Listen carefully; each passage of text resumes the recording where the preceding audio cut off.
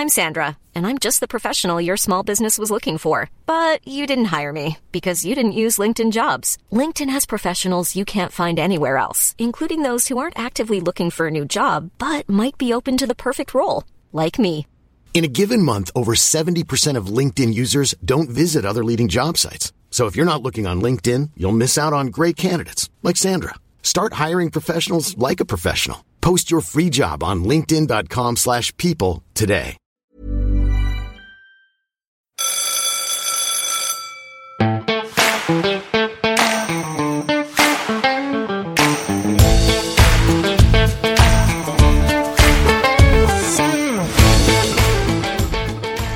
You're listening to the Cattle Station Classroom podcast, where we learn about the North Australian beef industry and answer your questions.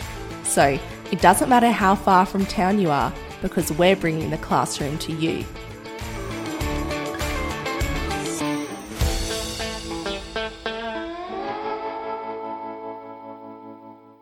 Welcome to the Cattle Station Classroom podcast.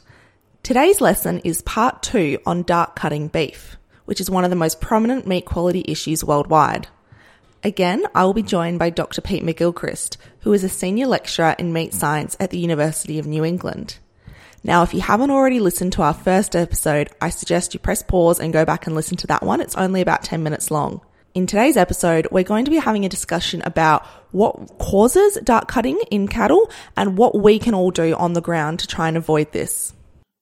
Now, if glycogen is the key, how do we actually get glycogen? Like, how can we fill up that bucket for cattle?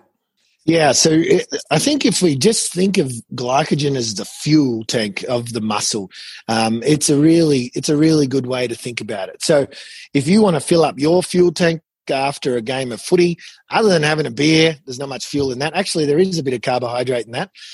But we eat well. So the only way to fill up the glycogen is through good nutrition of the animals. And so glycogen is basically a whole bunch of glucoses stuck together in quite a complex carbohydrate system, which is easy to store in the muscle, and that's called glycogen. And so when we break down glycogen, we actually just cleave off glucose units off that and use that for energy.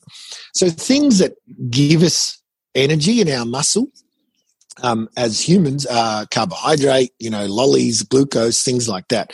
Now, ruminants aren't quite so fortunate to have the availability of those things, so they have to use their volatile fatty acids. So the main production unit from the rumen that is used to produce glucose is propionate, which is one of the volatile fatty acids. But basically, a rough rule of thumb is, you don't have to worry about that.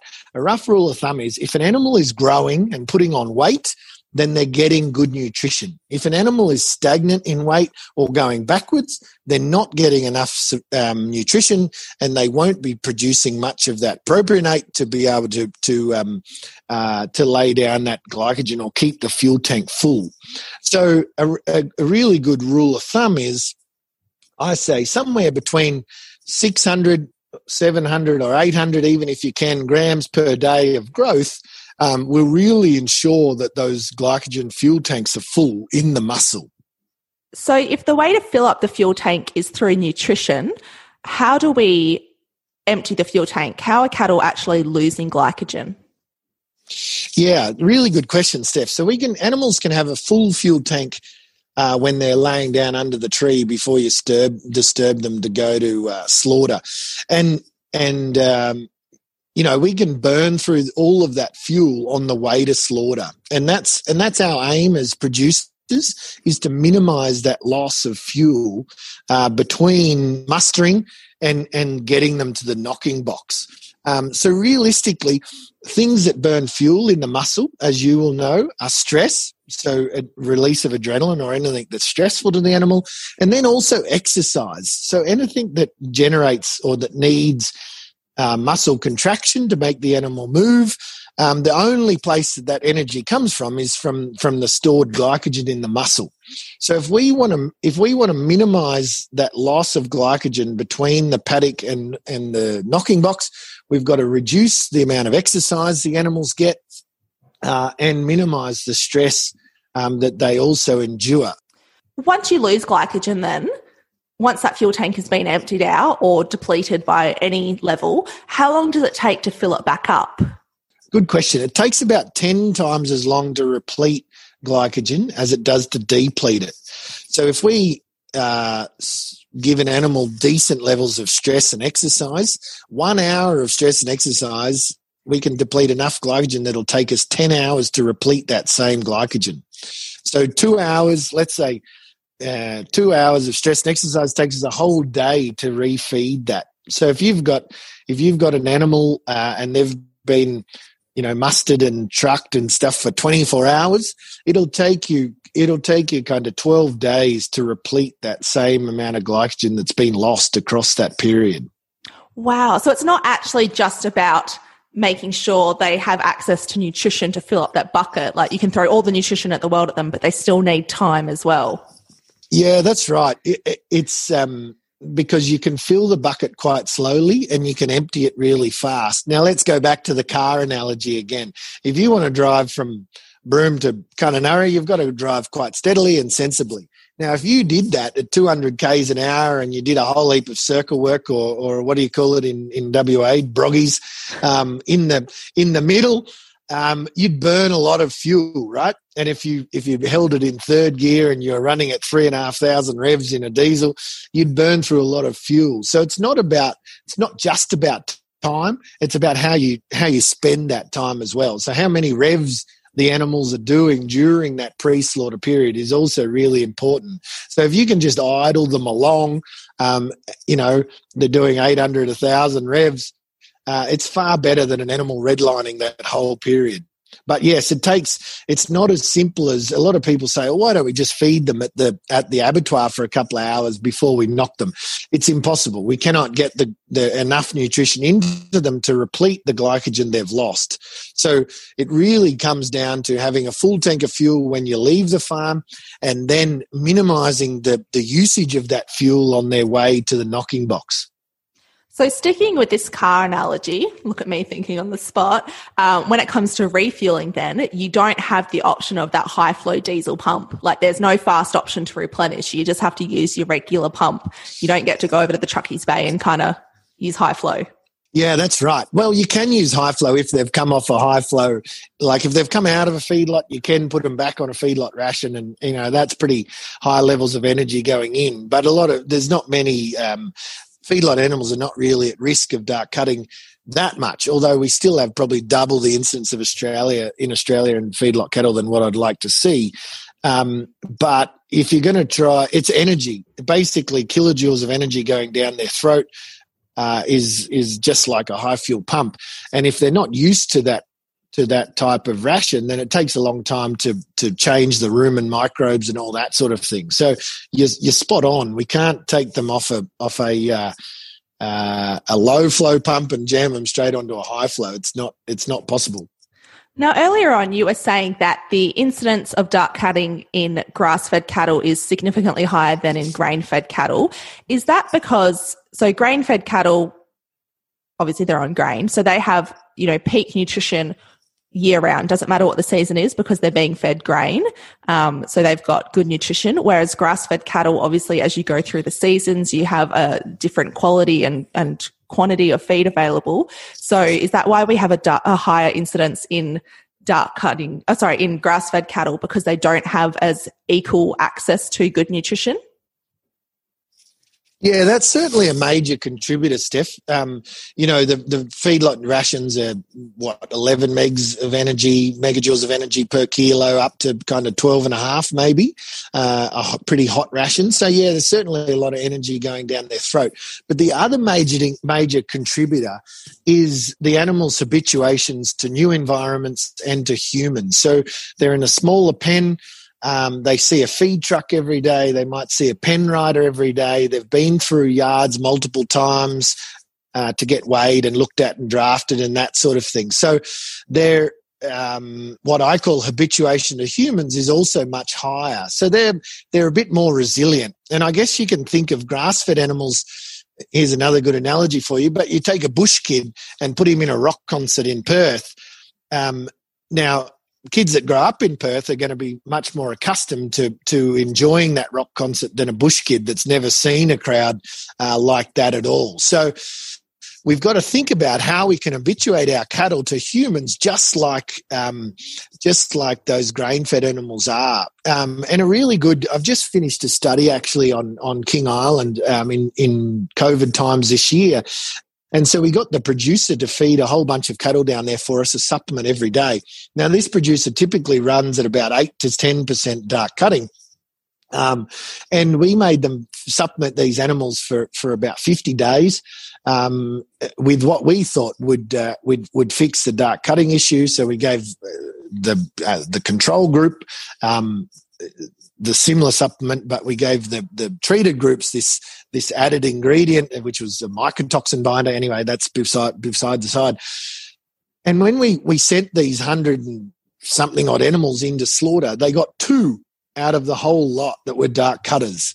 And normally that easy get 10 or 15 out of a mob that size. So, was it just because we fed them, or was it because those animals had seen a human for the last 50 days of their life? They'd seen tractors, they'd seen side-by-side buggies, they'd seen a whole lot of things come out, and they'd been mustered, and they got really, really quiet to that human. Because that's one struggle we've got in the beef industry is we muster these animals in. They might be really habituated to us, or they know our system and our yards, but essentially we lose control of them as soon as we put them on that truck. So you kind of wave goodbye and hope for the best. So a bit like your kids going off to school, you've got to set them up with the skills that they're going to achieve when they get to school. They're going to be good people or good students or whatever. They're not going to freak out too much when they get to school, because you can't control the teachers. You can't control their friendships with others. You can't control that new environment that you're sending them to, just like our cattle. We can't control the truckie. We can't control when he stops for lunch or dinner or whatever. We can't control what pen they get put in at the abattoir. We can't control how long. Well, we can have conversations about how long they're in that pen for. Hiring for your small business? If you're not looking for professionals on LinkedIn, you're looking in the wrong place. That's like looking for your car keys in a fish tank. LinkedIn helps you hire professionals you can't find anywhere else, even those who aren't actively searching for a new job but might be open to the perfect role. In a given month, over 70% of LinkedIn users don't even visit other leading job sites. So start looking in the right place. With LinkedIn, you can hire professionals like a professional. Post your free job on linkedin.com/people today. But largely, the best thing we can do for our cattle is set them up for success. So basically have them quite habituated to humans, so that humans are their friends, not their foe. So when they see other humans, they're like, hey, I don't mind humans, and they're friendly towards those new humans. Because the worst thing we can do is every time they see someone new or a new experience, that they release a whole bunch of adrenaline and have a really big stress response. Because if they do that, then we really chew through that muscle glycogen at a fast rate. It's incredible to think that all your hard work could be undone the moment that your cattle leave the farm gate because of how other people are handling them. Spot on. Absolutely. So how can we assure against that is, as I said, really trying to set those animals up well on farm that we know they can handle that situation. So make sure those fuel tanks are full, so good nutrition. And the other way is really, doing your best at habituating them to humans. So whether that's yard weaning or, trail feeding or, even putting your phosphorus supplements out during the wet season. If you do that calmly and they come around you and they're all walk-over weighing systems, that's pretty good. Gets them all trained and calm as well. So there's a whole bunch of ways we can really change the psyche of those animals so that they see human structures and environments as not stressful. And I guess it's a bit like taking that bush kid into the city. Once you leave them there for 6 months or so, they're right at home, so they habituate themselves to that new environment. Now, cattle are no different to that at all. If you put them in these new environments and you give them a favourable time, they'll adapt, and they're like, oh, yeah, this is no stress. Exactly like yarding our animals when we because essentially grass-fed animals have a pretty poor thoughts about what humans are, because we muscle them in the first time and knock their nuts out and probably brand them and then bring them in again and give them a vaccination. So they don't have too many fun ideas about what these humans represent. So that weaning experience is probably the first time we really have the opportunity to make them essentially love us and think that they're our friend, not our foe. There's been a number of studies into muscle glycogen and dark cutting. What do we actually know about the major causes of it? Yeah, there certainly has been a lot of money spent over the years on looking at what causes dark cutting. And the really complex thing, Steph, is that it's actually multifactorial.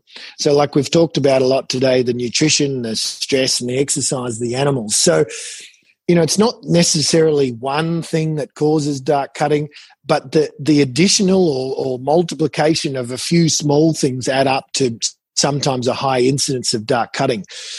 So think about the major things that we see cause dark cutting. This is old research from the 80s and 90s, but still very, very relevant.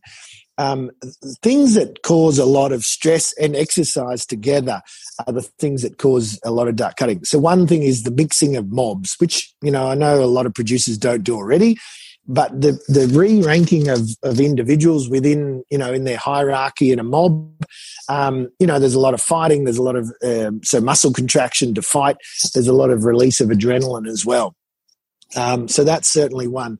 Drafting of mobs, even though it's a lighter form of mixing, we're basically removing the social hierarchy from a mob if we draft animals off and send them off to slaughter. So again, those animals, if given enough time, they will totally re-rank during that period. I just reviewed a really interesting paper actually out of Brazil that was looking at flooring in the abattoirs and whether we could change the flooring to give the animals a more comfy period during that lairage. And so they brought one mob in and then divided it into 3 groups and then left them there overnight. And the fighting and re-ranking within those 3 new groups basically undid all the benefits of having 10 centimetres of sugarcane straw in one of the pens. So a really comfy pen was undone totally by this re-ranking. So re-ranking of animals is a big thing. Another thing that causes stress and exercise is the mounting of animals. So that might be in bull groups or bad. We work a lot in Meat Stands Australia, of course, with steers, but also heifers. Heifers run at about 1.8 to 2% higher in dark cutting than steers, simply because of, 1 in every 21 animals is on heat with the law of averages. So they either chase her or mount her or whatever all night. So some of the big things that we work on is really reducing that time that between mustering and the knocking box. So if we minimize that time as much as we can, it doesn't allow for much time to mount each other or social re-rank or, be frightened by the new humans or be frightened by the tin that's now over their head, in a lairage situation, or weather. Might be inclement weather when they go. So if we shorten the time between getting off the truck and getting into that knocking box down to as close as to 2 hours as we can, we really minimize the opportunity for a lot of those stresses to occur. So if they've come off pretty poor nutrition, you're probably not going to send them direct to slaughter or to be MSA graded anyway. So it's these animals that I'm talking about. Reducing the time in lairage is really important for those animals that have come off good nutrition and we're going to get MSA graded. They're the ones that you've got to reduce that time in lairage. If we're bringing animals off suboptimal nutrition, and so I'm talking about those animals that are kind of growing, losing weight, maintaining weight, or kind of growing a couple of 100 grams a day, for those animals, the best thing to do is probably get them closer to a processor and then give them a rest on a farm for about 30 days. So they've got to be on the same farm, MSA rules, for 30 days prior to. So that's a very cautious rule set by Meat Stands Australia to basically ensure they get habituated to their new paddock or feedlot pen, and then their nutrition is good enough for long enough to replete that glycogen that they've lost. So on really good nutrition, it only takes about that 10 or 12 days to fully replete the muscle glycogen, but it might take us a few days to get used to our new environments, etc. So if cattle are getting trucked long distances, that rest period is a really valuable thing to think about. Now, the other thing on the other side, we work a lot with processors to really maximize the time between slaughter and when the animals get graded, because what that does is allows you to drive slowly from Broome to Kununurra. If I say you've only got 2 hours to get there, you've got to drive like a bat out of hell, and a lot of the time, well, you won't get there. And exactly like if you grade animals too early, they haven't completed that journey from 7 down to 5.5. So the longer we can have between slaughter and grading, the better it is in terms of incidence of dark cutting. So we work with processors a lot on that. We also work with processors a lot around how the animals get handled in lairage, whether they're, what pens they're in. We've done a fair bit in the feedlot industry just recently looking at the effect of weather. Now, there was an effect of weather, but it was really tiny. Some of these other factors that come from the producer end or the processor end had a much greater effect than the inclement weather that the animals got subjected to. So, yeah, it's the multifactorial nature. Now, you probably won't remember all of those things. The thing you have to think about is anything that causes stress or exercise between disturbing them from under the tree and getting to the knocking box will deplete that fuel store of glycogen in the muscle. So any of those, we don't know a lot of the time whether they're additive or multiply each other, but we've just got to reduce them as much as we can. I think that you've just covered off really nicely why I've chosen this topic for the Cattle Station Classroom podcast, even though for many of us we are a fair way down the supply chain from when cattle go to slaughter in most instances, but not all the time. You've just explained that, it doesn't matter where you are at the supply chain, you have the ability to impact cattle and their glycogen levels. Is there any parting advice you would leave with people, whether they're a ringer, a backpacker, a truckie, working lairage at the abattoir, livestock agent, anybody, or even a stockman on the boats, or working at a feedlot, like what they can do to help us all kind of tackle this problem? Yeah, look, communication and organisation are king in the beef value chain. So we've got to know where the animals are going, and we've got to get our cattle ready for their big day, which is heading off the property if you send them direct for slaughter. So you've got to prepare them just like an athlete would prepare to go to the Olympics. Okay, they're not going to the Olympics, and don't tell them what happens on that big day, but preparation is everything. And then communication about what's going to happen to those animals. So communication with the truck driver, communication with the processor, is really, really important.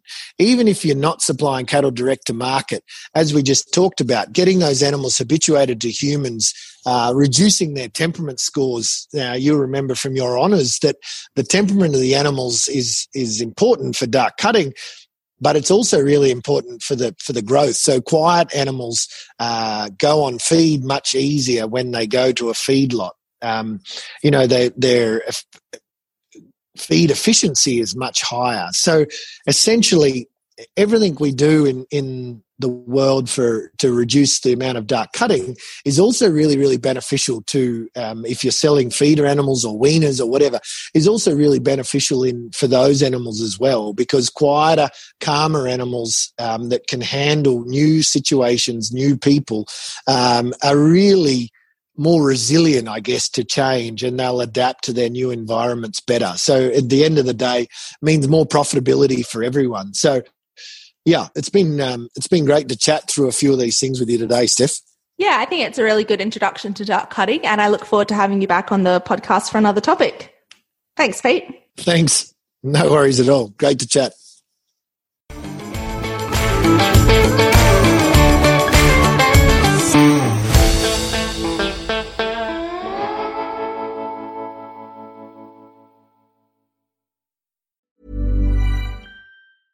Hey, folks, I'm Mark Maron from the WTF Podcast, and this episode is brought to you by Kleenex Ultra Soft Tissues, your ally to help tackle your allergy symptoms this season. I love the change of seasons, but nobody loves pollen and all those other things floating in the air that make you sneeze during this nice weather. Kleenex Ultra Soft Tissues are hypoallergenic and allergist approved, so fight back against watery eyes and runny noses without worrying about irritating your skin. For this allergy season, grab Kleenex and face allergies head on.